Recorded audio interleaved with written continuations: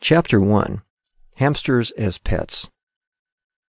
Raising hamsters is relatively easy, if you do it correctly. They are great pets that are usually friendly, sweet, and interactive, but at the same time, aren't high-maintenance pets like many animals are. They do require the same level of research, though. You should always research before you get your pet so you will know what to expect and will be educated on their care before you get them.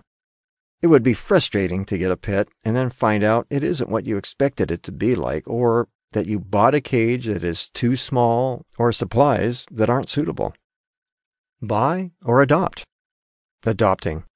First, you should adopt or buy a hamster from a breeder instead of buying one from a pet shop.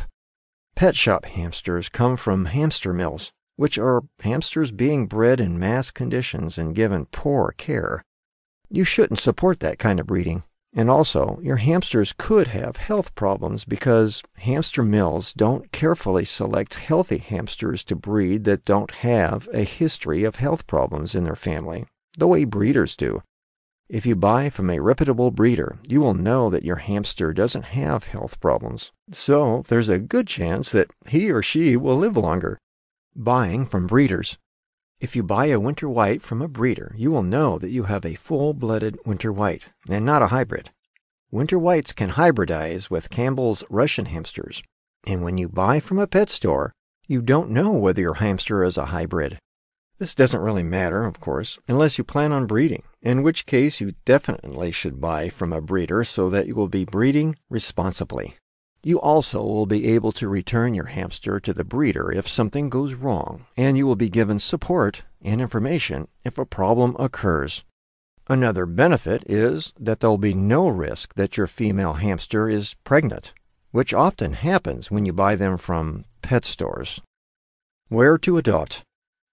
You can find hamsters for adoption at your local shelters, as well as on Pet Finder, Craigslist, privately owned rescues, and other online ads if you want to take the adoption route.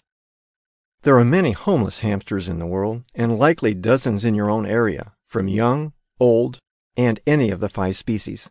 It can be difficult for people to find good homes for them, so it's always a good idea to try to adopt before you buy a hamster. What to look for? Be sure to look for any possible signs of illness, no matter where you get your hamsters from. Dull, watery eyes, messy poop, hair loss, wheezing, and lethargy are all common bad signs. Note: hamsters are nocturnal, so lethargy could possibly be due to that. Hamsters that aren't ill are normally alert a few minutes after they've been woken up, though, and especially around a person they don't know. Monitor the hamster and see how he or she is acting. Avoid buying or adopting from a person, store, or shelter that has hamsters displaying these symptoms, and notify them of possible illness so they can be quarantined, treated, and not sold or adopted out to an unsuspecting person. Hamsters can be shy and reclusive, which don't make them particularly good children's pets. Hamsters as children's pets. Hamsters are not very good pets for children if the children are going to be the main caretakers of the hamster. There are a number of reasons why, so it is best if the parent cares for the hamster as well as the child. Hamsters, being nocturnal, could keep children up at night if the hamster is housed in the child's bedroom. This also means the child won't get to play with the hamster very much, especially young children that have early bedtimes. Hamsters are prey animals, so if they are sick, they will hide their illness. Prey animals are very good at hiding signs of illness to the point where even adults can have a hard time telling whether their hamster is truly ill. Some hamsters can be nippy or shy. Hamsters can be very easily injured because they are so small and have such delicate spines. A small drop could break their spine. Children must be very careful around hamsters to ensure they don't hurt them.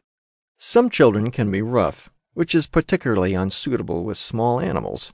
Parents will need to always supervise young children when they are around the hamster, and be sure that their children understand how delicate hamsters are. Children often lose interest in pets very quickly once the novelty has worn off. Even if they don't, They could forget to feed or water the hamster. This is why the parent should always be wanting to care for the hamster if their children should lose interest or forget to care for it.